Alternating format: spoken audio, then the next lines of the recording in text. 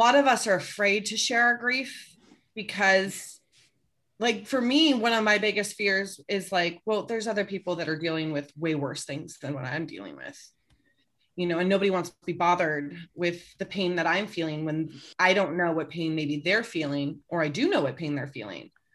And it's just, and what I've learned the most the last 2 years is that it doesn't matter what grief other people are grieving.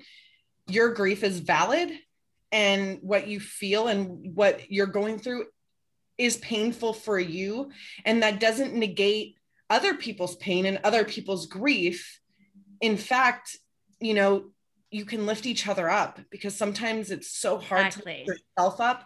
And when you share it with people, they can, be the one to hold you up, regardless of what they're going through. And sometimes it almost helps them, not think about what they're dealing with as well. Yes. Don't worry. I'm already recording. I'm already getting all this, Jamie. I know, I know you're looking at me like, oh my God, this is so good. So don't worry. We're recording already. So we're good. And we'll figure out a way to make this all flow much more seamlessly. But yeah. So everyone, welcome to today's episode of Emotional Duct Tape. I'm Corey. I'm Jamie. And before I introduce our special guest today, I just want to say, everyone, thank you for listening. When this episode, this episode is recorded, but it won't happen for a month by now, but we broke 1,000 downloads this week for us, which is huge, special, wonderful. Thank you, everyone who listens. Thank you so much. we're overjoyed. Thank you for sharing. I'm hearing a lot of people, reaching out and saying, hey, I have a friend who is going through X, Y, and Z. I shared your podcast, and it's helping. And that's all we could ask for, is that we're helping you guys, because we're all in this together. Yeah. And so it's interesting to talk about grief every week. It's a really, I don't know about you, Jamie, but I've always felt for myself that, like, I didn't realize just how much capacity I had to hear sad stuff. And I mean that in the best way, because it's always offset by these people who are saying, yeah, life is hard right now, or it's been hard, or I'm still going through it, but there's hope. Yes. We were just starting the conversation with our guest a second ago, and there is hope here. So we have our friend Ashley on the podcast today. Ashley, thank you for being here. Thank you so much for having me. I'm very excited. So we found Ashley, like we do many of our guests, on TikTok, and it was one of those Stitch videos where the video was like, tell me, the reason why you're single without telling me why you're single. And from the first second Ashley showed up on the camera, took a deep breath. She's like, I need a drink for what I'm going to say. But she was talking about her life and living with endometriosis. Now, as a guy, I don't really know endometriosis, but I do, because I see more people experiencing it now, or maybe I'm just, my circle is getting bigger, so more people are dealing with it. But it really does relate to infertility and the ability to have children. And in this video, you said, one of your greatest fears was that you find someone who is great, and then they reject you because you can't give them what they want, but with things, and that's a really vulnerable place to be. So I really appreciate you doing that on TikTok. Thank you. It was definitely very difficult for me to liquid courage. I'm telling you, it is a necessity in some instances. But yeah, I think the biggest thing is the fact, Corey, based on what you were saying, is you're hearing more women. And the fact of the matter is 1 in 10 women suffer from this disease. And it's not diagnosed. It takes like 7 to 10 years for a diagnosis. It took 18 years for me to be diagnosed. Multiple doctors telling me that I'm crazy, that I'm looking for pain meds, that I have a low tolerance for pain. Just have a baby, it'll help. Periods aren't that painful. Like, you're being an over dramatic teenager. Like, the gambit. I've heard, and I've gone to so many doctors. I've probably spent upwards of $20,000 on doctor's visits, just, you know, over the course of these years, just because like I would hear it once. And then actually when I was 23, I demanded, because my aunt also had endometriosis. She actually had a hysterectomy at 42, a full hysterectomy at 42. And I demanded that the doctor do a laparoscopic exploratory surgery. And that's the only way you can be diagnosed with this. It's not shown on CT scans. It's not shown on MRIs. It's not shown on ultrasounds. You can't tell via pelvic exam or anything like that. The only way to be diagnosed is if you have a mass on your ovary or if you're surgically diagnosed. And I was 23 and I went in, and the doctor I came out of the surgery and he was like, "You're totally fine. Everything's clean as a whistle. You just have like painful periods." And he sent me on my way. And I went to multiple doctors afterwards because I've moved and things like that, and insurance changes and all blah, blah, blah. And, you know, none of them, when I told them my situation, none of them said, "Oh, well, maybe he didn't do a good enough job, or do you have the report," or anything like that. And it was only until 2018 when my periods got so painful that and it wasn't just the period, it was after my period. And I was in chronic pain. I wasn't sleeping. I wasn't able to work out. I was literally taking naps on my lunch break at work, coming home and just like eating whatever was simple, like pasta or pizza or whatever, you know, not eating healthy because that takes time and effort, and going to the grocery store. And I literally had zero energy. And energy, exactly. An energy that you don't have when the pain just takes it all out of you. Yeah. And it's not even just the pain that takes it out of you, because my pain was like a 6, 7, but having like a 6, 7 pain every single day, 3 weeks out of a month, like I would get a week of relief and then all of a sudden it would be back again. And I finally went to the doctor, and they gave me an ultrasound and everything like that. And they're like, "Oh, well, you have a mass on your ovary that's about 5 centimeters. And I looked at him and I was like, "Millimeters?" Like, "No, not centimeters, millimeters." And he's like, "No, centimeters." And I'm like trying to visualize. I was like, "That's big." He's like, "Yeah, we want to monitor it. So we'll have another ultrasound in a month." I come back and it had grown 2.5 centimeters in a matter of a month. And so he was like, "Okay, we have to do surgery to remove it." And so I was like, "Okay." So I go to surgery, and he laparotomy. So I had a scar like this big on my abdomen. I wake up and he's like, "Well, we didn't get the full cyst. You have stage 4 endometriosis. It's everywhere. It's all of your organs are cemented together." And I was like, "So what'd you do?" He's like, "Well, I don't deal with endometriosis. So you have to find another doctor." And I'm just like, literally coming out of anesthesia, like, "Wait, what?" What did you, I don't understand. And finding a doctor, and I live in Los Angeles. Like, you would think there'd be an abundance of doctors that understand endometriosis and deal with it on a regular basis, considering how large the city is. I spent a year and a half fighting my insurance, fighting like doctors and referrals and all these things, trying to find a doctor that actually dealt with endometriosis. I went to one doctor and he was just like, "Oh, well, endometriosis doesn't really affect fertility." And I'm like, "Are you sure you're a doctor? Like, all the research I've done says that it does." "Oh, well, you know, did you just Google it?" I'm like, "Yeah, but I'm reading actual doctoral like reports that talk about this. I'm not just like reading this girl's blog about it." Right. And it made me mad. He put me on like different birth controls. He's like, "Ah, this will be just fine." And it started messing with my brain. Like, I'm a very happy, bubbly person. And normally, and I was suicidal. I was like, what if I just drove my car into this like median? Like, those are not thoughts I normally have.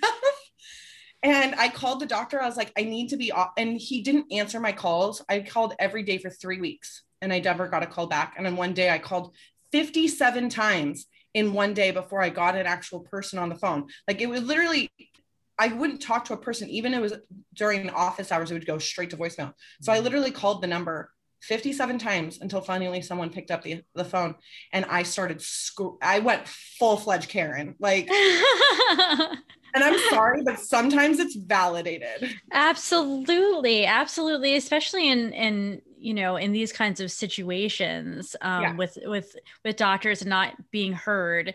And, you know, you're talking about how like it made you feel crazy and things like that. That is the grief right there. Yeah. Right. It is such a tremendous grief of, you can't live your normal life. You can't do the things you want to do because you're exhausted. Yeah. Then you're even more exhausted because you've got these, you know, these doctors and things that are not, you know, people that are not listening to you. That's wild. So what happened next? I reported that doctor because I couldn't believe that a doctor felt that it was okay to completely ignore a patient for 3 weeks in a row after countless voicemails. So I reported them, and I finally was able to go to UCLA. They had literally just opened UCLA up to my insurance the month before. And it was a godsend. And I was like, finally, I went to UCLA. My doctor was amazing. She, you know, we went and got my fertility checked out. And I had gone to fertility specialists because I have my best friend of 33 years. We've known each other since we were babies. And she offered to pay for me to freeze my eggs, which is a very expensive. It's very expensive. I've looked into it. It's like upwards of $10,000. Yeah. For one session. And I went to 2 fertility specialists because they were free consultations, right? And I just paid like $50 to get some tests done, blood work and stuff like that done. And both the fertility doctors basically called me and said, we are not taking your money. It's basically, you would have to do 4 rounds to just get 10 viable eggs.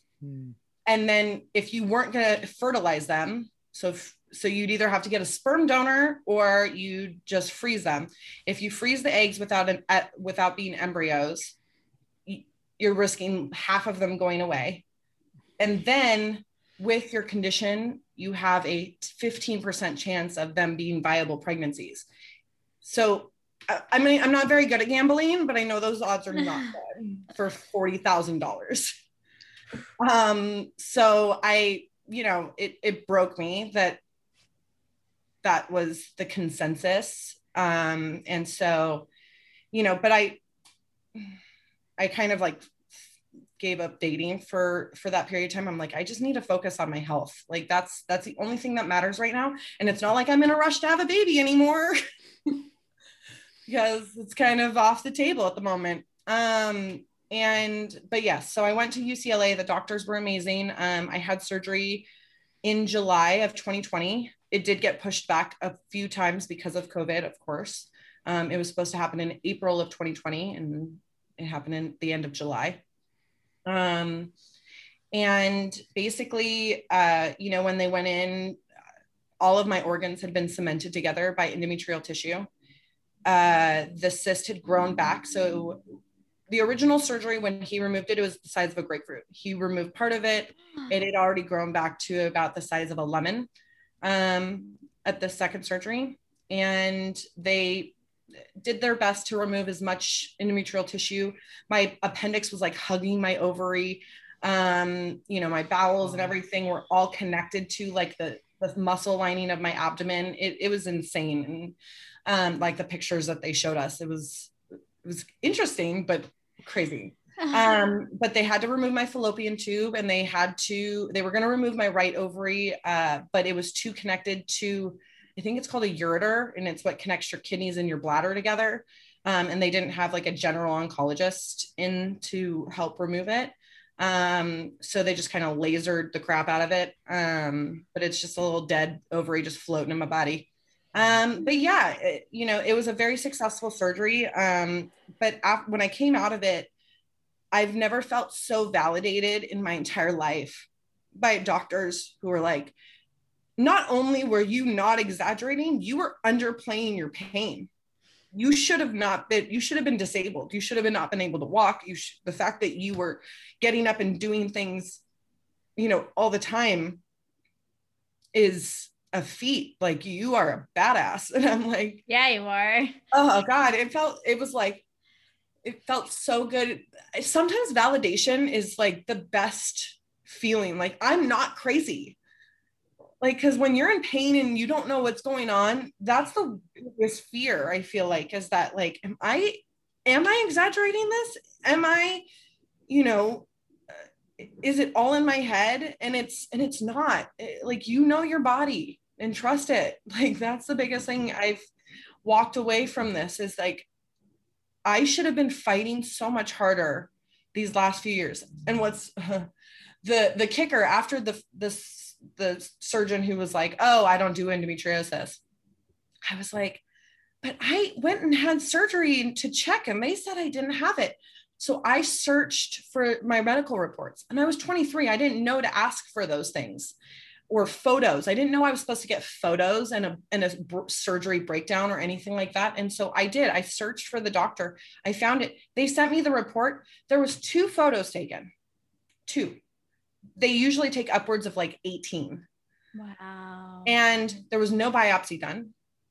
And on the report, it actually says the camera malfunctioned halfway through, but from what we had seen, she was fine. And it was past the legal limit of like, I can't sue for malpractice. I can't do anything because it had been like 13 years. It was, I've never felt such anger in my entire life. I've never wanted to like key someone's car, but I totally wanted to key that doctor's car. I've never, I'm a male. I'm very privileged. I can say that. I can admit that. I'm very privileged that, but yeah, the grief that associated with invalidation, though, I mean, Jamie can speak to this too, because Jamie has a chronic condition that medical community doesn't really recognize. Yes. But I mean, God, like I mean, I feel heated for you, but it's like, it's sad that there's still the medical community that invalidates people's pain to the extent like that.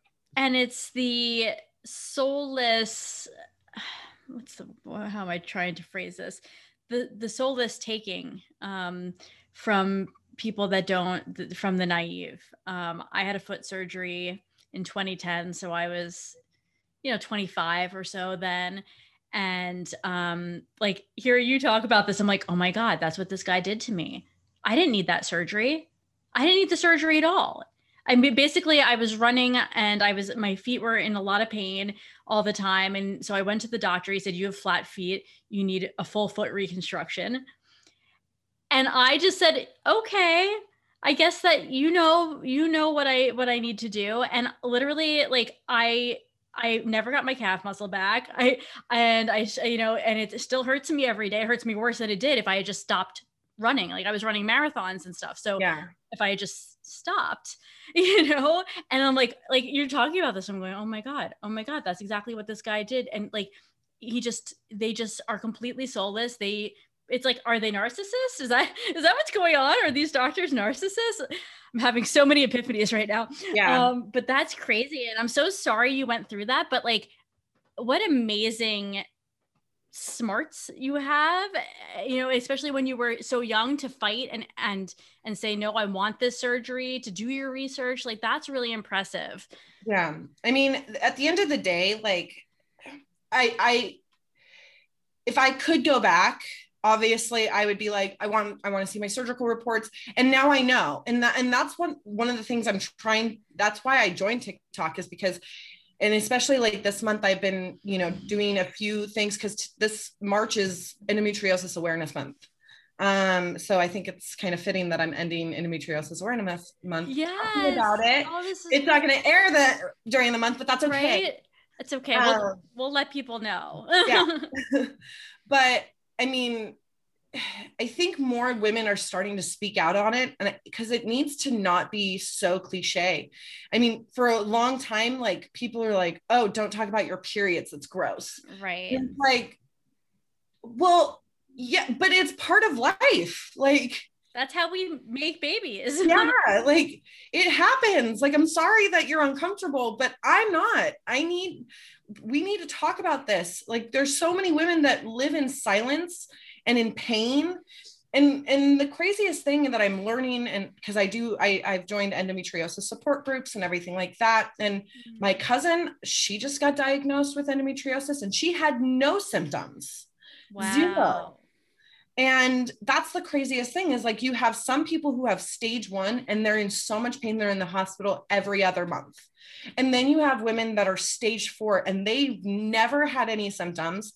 And it's only until they try and get pregnant and they have an issue with like pregnancy that they go to the doctor, and the doctor does like like they go and do searches and stuff. And they're like, oh yeah, you totally have endometriosis. And they're like, what? And it's so unresearched, it's underfunded.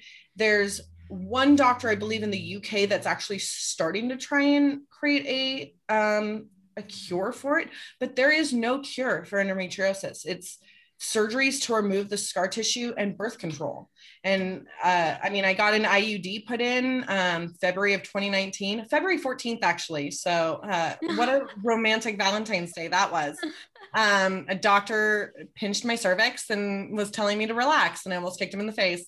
But it was, I don't know if anybody, I don't know. I'm had an IUD. Yes.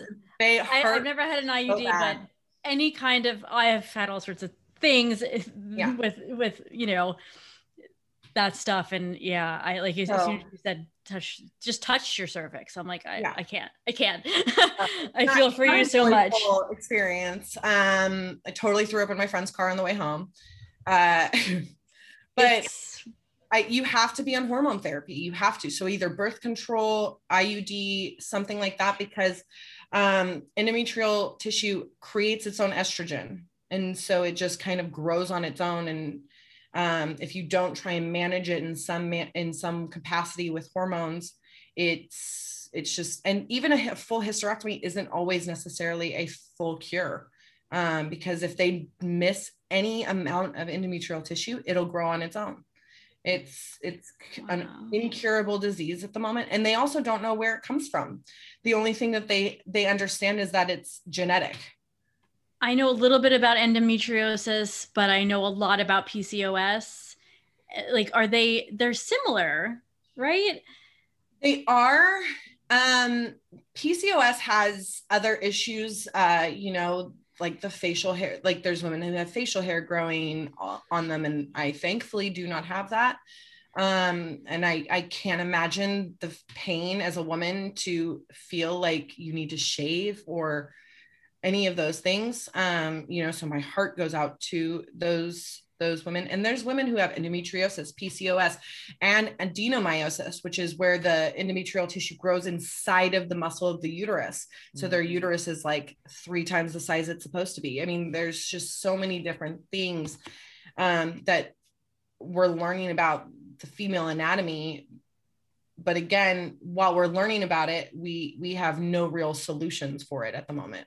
Right. And that's why we need to speak up, and we need to, you know, talk about it, because the more people are aware of it, and especially the fact that it takes so long to be diagnosed with a lot of these diseases, PCOS, adenomyosis, endometriosis, all of those take anywhere from 5 to 10 years to be diagnosed. Again, it took me 18 years to be diagnosed. I'm so sorry. I'm so sorry. I mean, you know what though? If I can cause one girl to realize that having super painful periods is not normal. It is, I mean, yes, a little cramping here and there is normal, but a Pamprin or a Midol should be able to cure it. If it's not, there's something else going on. And if my story can change one person's life, and they can go to their doctor and talk about those things and know what they're talking about, do their research. And I mean, and when I was going through it, when I was a teenager, the internet was there, but it wasn't like as grand and as vast as it is now, so, the biggest takeaway I want people to realize is it's not normal for you to be in that much pain. And if you are in that much pain, find a doctor that's going to research it and not just like go, oh, I mean, and there's a lot of different specialists that specialize just in endometriosis that you can find on the internet. And that's the biggest thing. And going to them and seeing what they recommend you do to make sure that it doesn't get to the point, like, because if I could have been on hormone therapy years ago, who knows, maybe not, at 36 years old, I wouldn't be, looking down the barrel at infertility and never being a biological mother. But maybe at the end of the day, like, I know that there's a purpose for this. Do I know what it is? No. But do I have the capacity to love a person that doesn't come from me? Absolutely. And so maybe this is just God's way of saying, you know what, you need to adopt because you have that capacity to love. So you just need to be able to do that. Well, I was going to ask too, so there's kind of a process of grief, because obviously endometriosis, you have it. Yes. You've gotten surgery to help, help with things. Now, had you reconciled the fact that you couldn't have natural born children that were biologically yours at that point, or was it a grief process that happened afterwards? It was definitely a process. And I still have moments where I'm sad. I have one of my very best friends who her and I have gone through like an infertility journey together. So the day I found out that I couldn't have my own kids, she had a miscarriage. And one of our other friends announced in our group text that she was accidentally pregnant with her third. And it was just kind of like, you feel really excited for them, right? Like I was very happy for that friend, but I was also really sad for myself. And so her and I, we've talked about our infertility and things like that. And it's just like been something we've bonded over. But now she's pregnant and I'm so happy. And I'm like so ecstatic and I can't wait to meet the baby. And, it doesn't, and I still have moments where I'm sad and I went and saw her and we were able to listen to the heartbeat via one of those like monitors you can buy on Amazon. And I'm sobbing and I'm like, I won't get to experience this. I won't get to experience like the pregnancy and the weird cravings and getting to feel a baby moving inside me in those bonding moments, especially like breastfeeding. Like I'm someone who's very like free the boob, natural, like these people that are trying to stop that from happening in public, like get a life. Like, sorry, but it's natural. Yeah. I'm very natural, but it's also a huge bonding moment that you have with your child. And like, those are the things that I'm never going to have. And I shouldn't say never. I still have an ovary, still have a uterus. I still have a fallopian tube, but so I still have like that glimmer of hope, but I have to be realistic also and realize that that's most likely not my journey. And that's okay. And I still have moments where I'm sad and that's okay. But I only allow myself, like when I feel sadness, I kind of give myself a time limit. Like I can't wallow in my sadness because that doesn't help anything. But I allow myself to feel my feelings because they are valid and I'm allowed to have them. But absolutely, it's almost kind of freeing too, in the sense like, I'm 36 years old and I was kind of like starting to settle for men that, I necessarily didn't like, but I was like, Corey's laughing. Yeah. Pregnant, you know, I need to get this going now. So, you know, Well, do. But like now I'm like, well, no rush now, so I can be as picky as I want. Yeah, I think, you know, Corey's got this knowing, you know, look on his face because I'm the same age as you. And I, you know, he's seen me through. I'm very fortunate. I met my boyfriend somehow during this pandemic. And, you know, but similarly, I was told when I was like 19 that I would never be able to have kids. Since then, other doctors have told me otherwise, but if you don't think that that one doctor that told me I couldn't didn't stick in my head, and you know, I've never tried, and you know, when it comes down to it, until you try, you don't necessarily really know. So you know, like I feel for you so much, and I know what you're going through, and I'm very grateful to you for talking about this, and being open about it, and also like talking about allowing yourself to feel the feelings, and that you can be happy for your friends and sad for yourself, and that's totally okay. And you know what, our good friends are going to be sad for us too. They're going to feel for us, and it's, you know, it's a complex mix of emotions. Yeah, sorry, real quick. I was just gonna say that it's so I have a son. So, and I'm also a man, so I have a very very outsider perspective on things, but also too, I've been the person who, my wife and I weren't trying for our son. It literally, like, it just happened. And I used to feel terrible for, not trying to make this about me or anything, but I used to feel terrible trying to tell my friends like, hey, we're pregnant, because I had friends who miscarried, friends who were trying.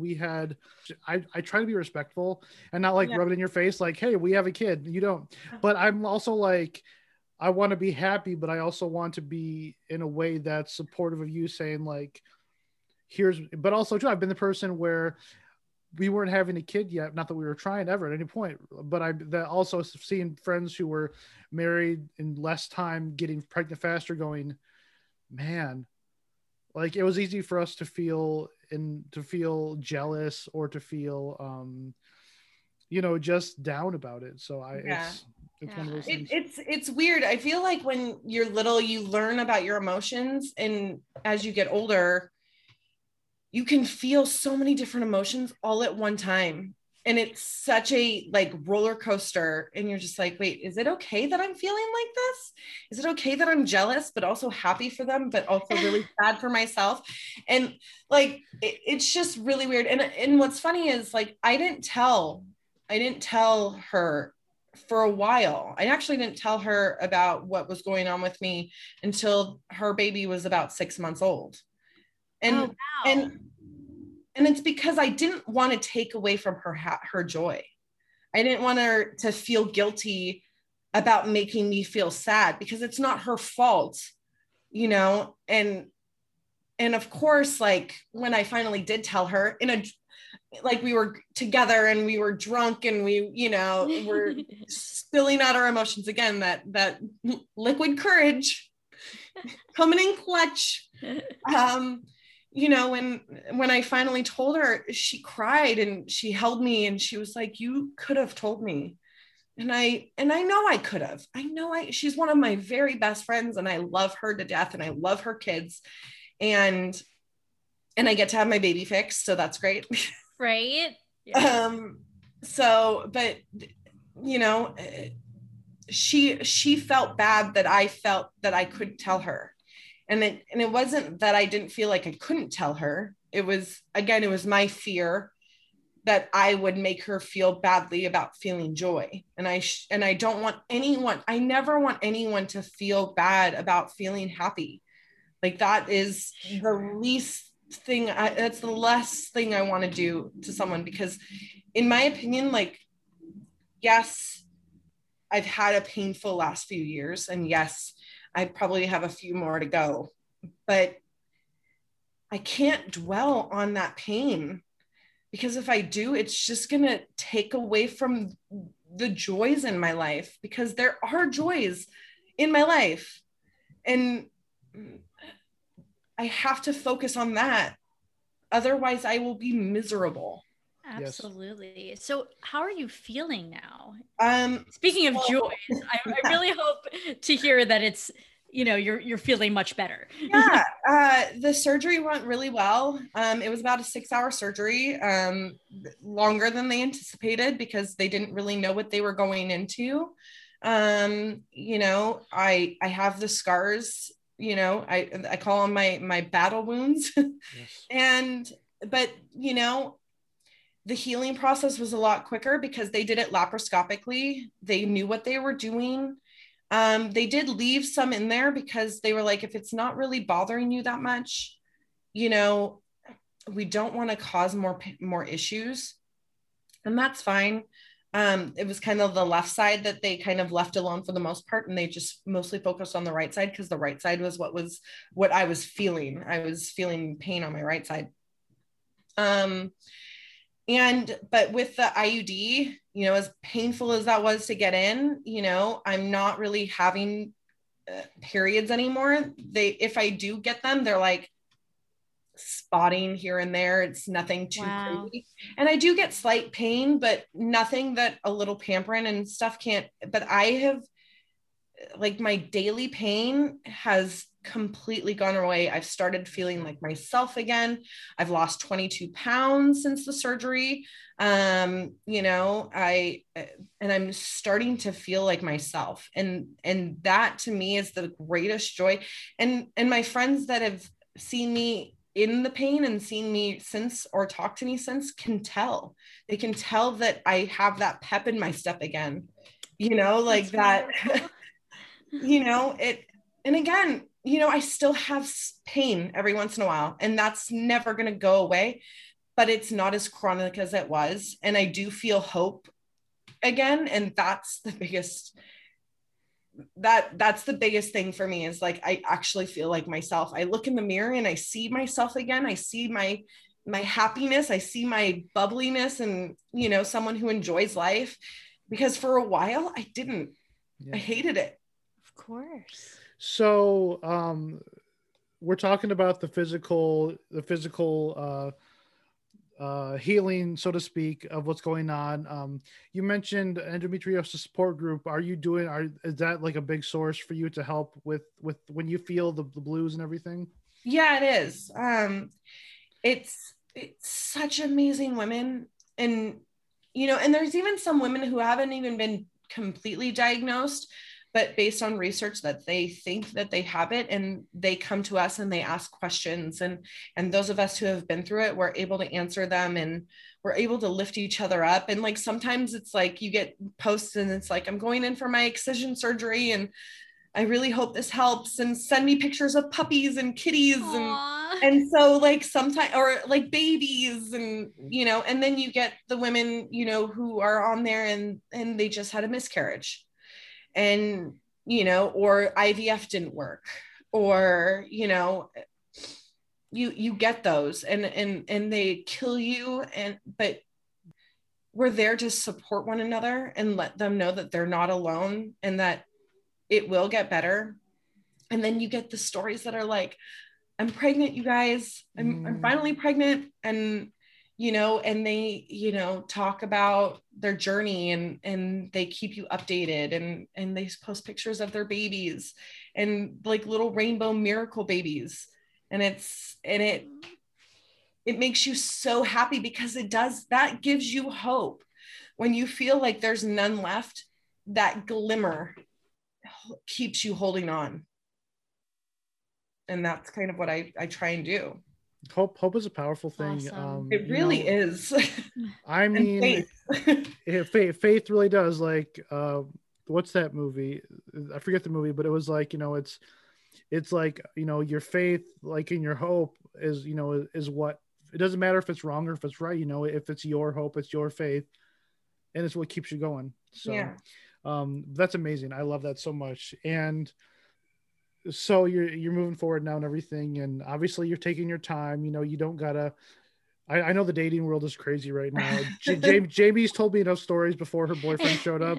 So I mean, and I know this whole conversation started because you posted a video where you were like, I'm scared someone's going to reject me, but I don't think that's going to happen. By any means, I think the dating world sucks. I haven't been in it for almost a decade now, but, and I'm glad I'm not in this culture of dating, but the right person's totally going to love the crap out of you for who you are, not because of your absolutely your potential, so to speak, whatever. So well, I kind of already started doing the online dating, and the first match I have, and I talked to my therapist about it. I was like, when is the right time to bring something like this up? Like, you don't want to bring it up too soon, because then it's a lot of emotional baggage that you're dropping on someone, but you don't want to bring it up too late in life, because it's like, or late in the relationship, because then it's like, well, why were you lying to me? Or why were you holding that information back from me? And, you got to bring it up at dessert. Well, you go to dinner, get dessert, you split a piece of cheesecake, by the way. But she was like, she made a really good point. She was like, when your relationship is to the point where they talk about children and future and stuff like that, that's a good point to bring it up. Yeah. And I was like, okay. And literally, I'm not even kidding you, the first person I matched with on this dating app, one of the second or third question he asked, he's like, so what are some of your relationship deal breakers? These are mine. And the first one is must want biological children. And I was like, he worded it that way? Are you kidding me? The biggest fear I had in this whole situation is being brought up right out the gate. I'm like, well, sir. Well, I brought it up. So, and I basically told him, I'm like, listen, that's not really an option. I mean, it's a pipe dream, but I'll tell you this right now, it's probably not going to happen. And he was like, okay, well, good luck. And unmatched with me. And I was like, so at that point, I allowed myself to feel my feels for a good hour and a half. And then I was like, and then I talked to one of my best guy friends, and he was like, well, he's a fucking idiot. Right. Well, and that's exactly what I was going to say, is that I feel for you, because I used to go through all this stuff constantly, because I have a chronic illness, and I was not able to really meet people unless they got COVID tested, because I'm super high risk.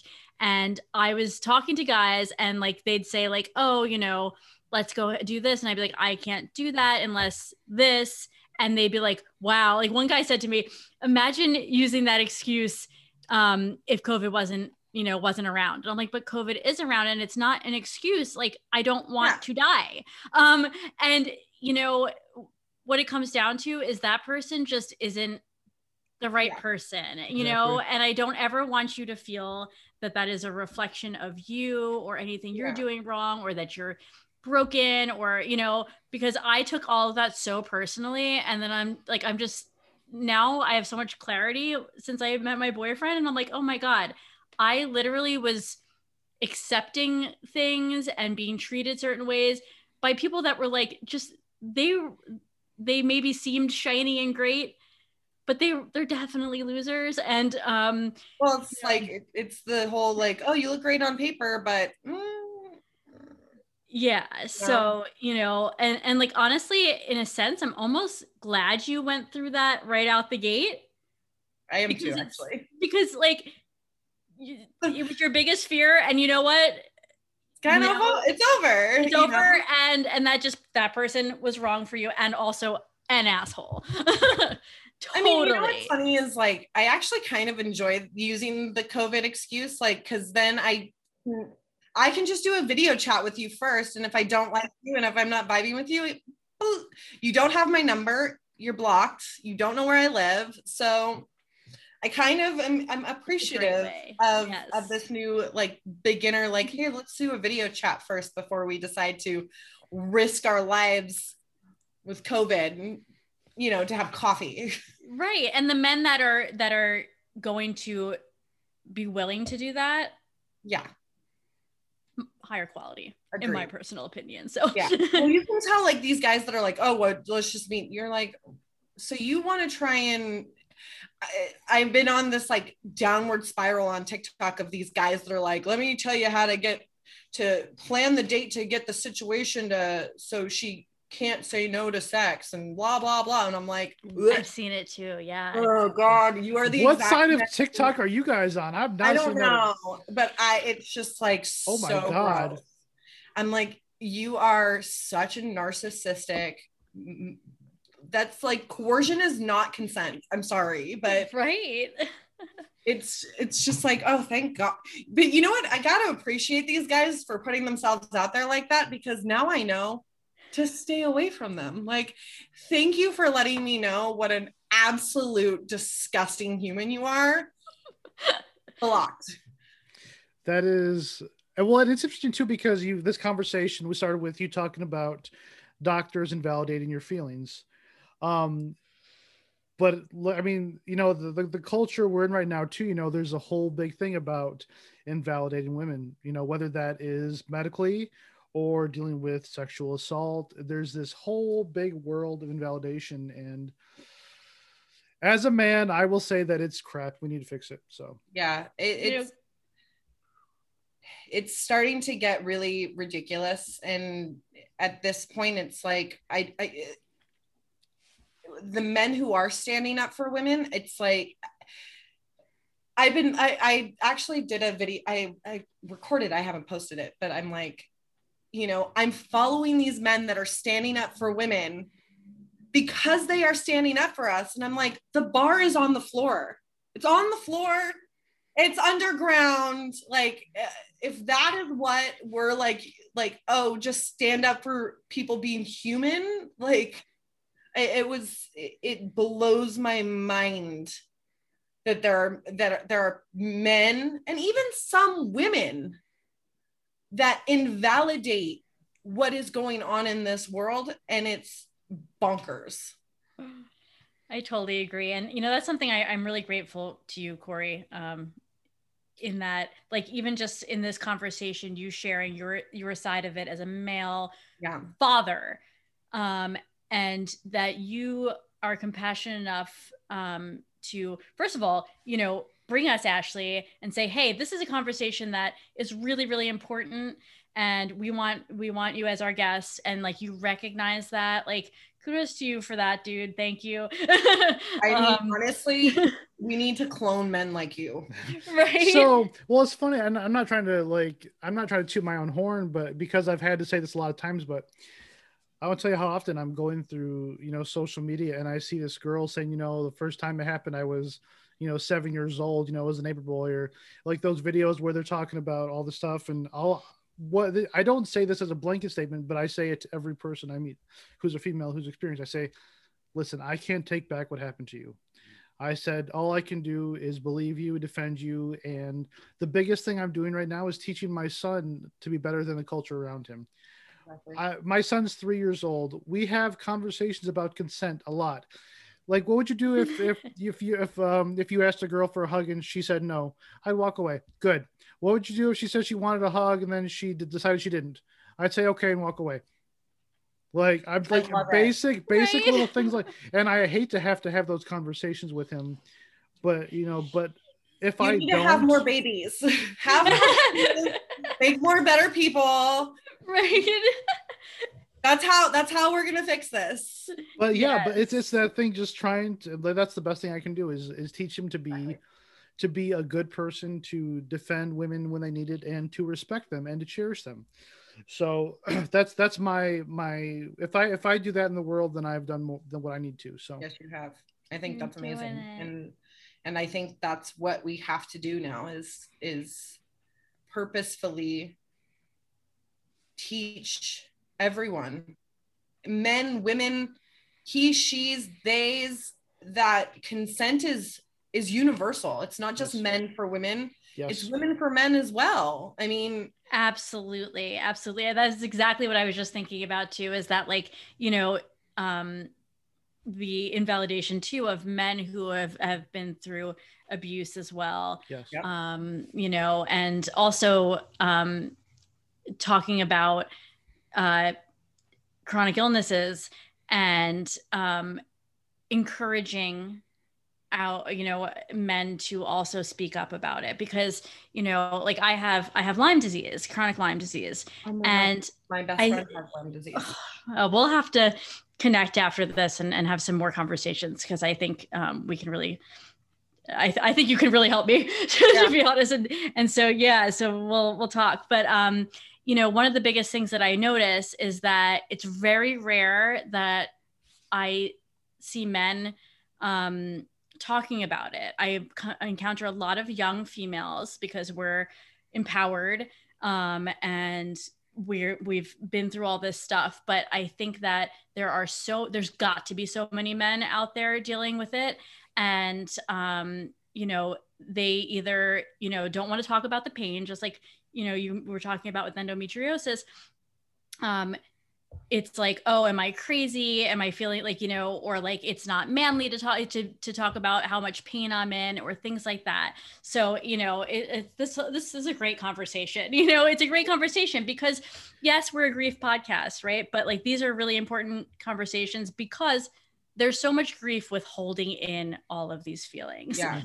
And I agree with you in so many ways that, especially our generation and Gen X and boomers, we've all been taught, like, especially if you're a guy, man up.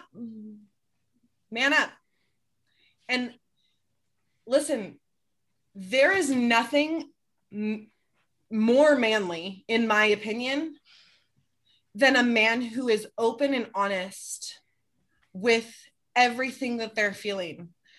I feel connected to someone when they are communicative, when they let their emotions are there so we can feel them. And if you need to feel them in private, that's fine. I respect your boundaries. Feel them in private, but feel them. Because if you don't, it is so bad for your mental health. And it just trickles down to other things, your relationships, your children, your family, your friends, your work. I mean, you have to understand the feelings you're feeling and feel them. Yes. And it is not cowardly. It is not, sissy or any of those things. Like, it is honestly the sexiest thing I've ever seen in my life, when a man absolutely honest. I do cry. Like, I'll admit that I don't cry in front of my son often. Like, I don't think I've ever really, maybe when he was born, I cried in front of him. Not that I'm opposed to it. I just haven't really felt the urge to. But my son, he's 3 years old. He's trying to figure out his emotions. He cries a lot. I never say, suck it up. My son knows he can cry. If he needs to cry, he can sit on my lap. I'll hold him. He can feel what he needs to. I was a very sensitive child, so I was never told I couldn't cry. And I'm very, very, very fortunate. So toxic masculinity is, I really want to have a male guest one of these days to have that conversation, because it's so important, and it's so easy to fall in those pitfalls. It is. And so I want, the biggest thing I want is for people to understand that it is normal to feel grief. It's normal to feel pain. It's normal to, feel sadness and sorrow and hope and joy. And like, those are things that we need to share, especially to those that we are the closest. I'm not talking about like going to a bar and like crying to a stranger. That's what the internet is for. But that's what TikTok's for. Yeah. I cry on TikTok all the time, and I love it. I love that I can show that side of me. Yeah. I mean, it's sometimes, and Corey and I were talking about this before you jumped on. It's like,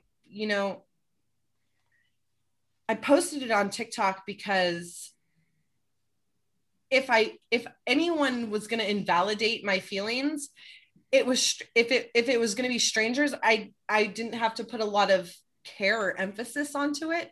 Whereas like, if I had done it with people I knew and they invalidated them, it would have hurt more. but then to have the other side where it was nothing but validation and uplifting, sentiment. And then there was a few, comments that were not, I understand that they weren't meant to be insensitive and that they were coming from a place of like trying to be uplifting, but my feelings and how I took it, it didn't come off as genuine, or there was a few people on there that are like, well, some guys just don't want to have kids. Well, it's not that I don't want to have kids, it's that I can't have my own kids. And I understood that they were coming from a good place and like trying to make me feel better, but that didn't make me feel better. Yes. And I'm glad you bring that up, because that's something we had spoken with another guest about as well, of sometimes people are trying to comfort you, and exactly they're not coming from a bad place. They just don't know how else, or they're not fully understanding your feelings. And so, that's part of the grief process too, of managing that. And, for a long time, I didn't understand that. And so, hopefully people listening will, if they haven't been through that, or they experience that and they don't realize that that's what's going on. So I'm glad you bring it up.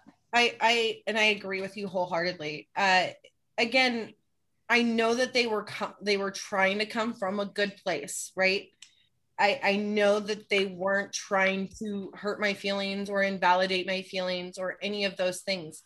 And I could tell that it was like them just trying to make me feel better.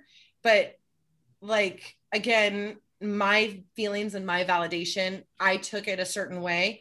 And I didn't attack them or anything like that, because I try and see from their perspective what they're trying to do. And again, what they're trying to do is make me feel better. Does it? Not always, but I appreciate the effort. Yes.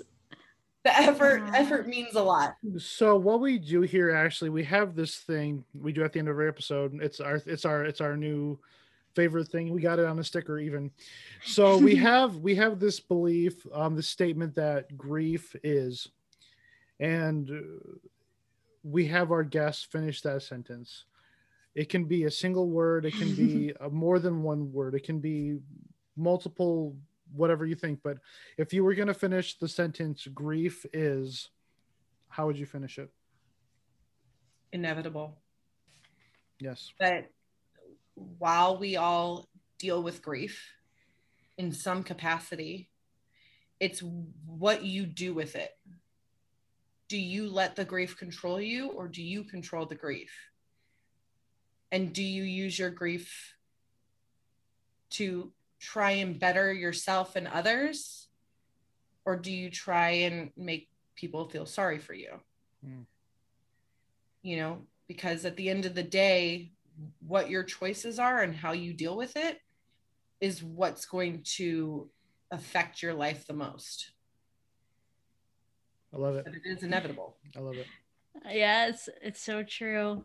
Ashley, thank you so much for being here. It's so great to have a conversation with you, to get to hear your story.